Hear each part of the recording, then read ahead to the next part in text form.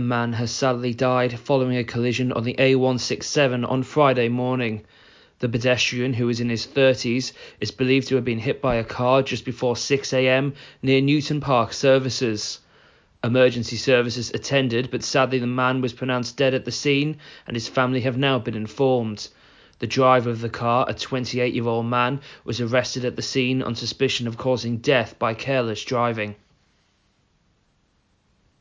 A campaign set to drive home the message that leaving an engine idling while parked up is not acceptable is about to hit the streets of Darlington.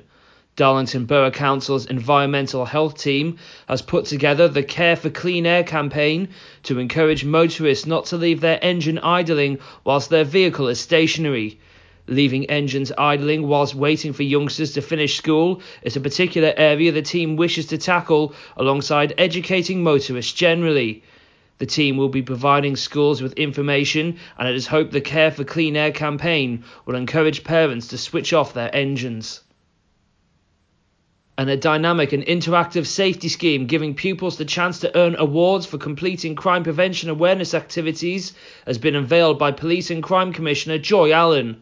The County Durham and Darlington Police and Crime Commissioner has invited more than 140 school pupils from 5 primary schools across Ferry Hill to take part in the Commissioner's Challenge initiative, a multi-stage crime prevention awareness programme enabling them to secure bronze, silver and gold awards. Championed by young mentors from Ferry Hill School, the scheme has been separated into 3 key themes: keeping our family, friends and neighbours safe, keeping our streets safe, and keeping ourselves safe.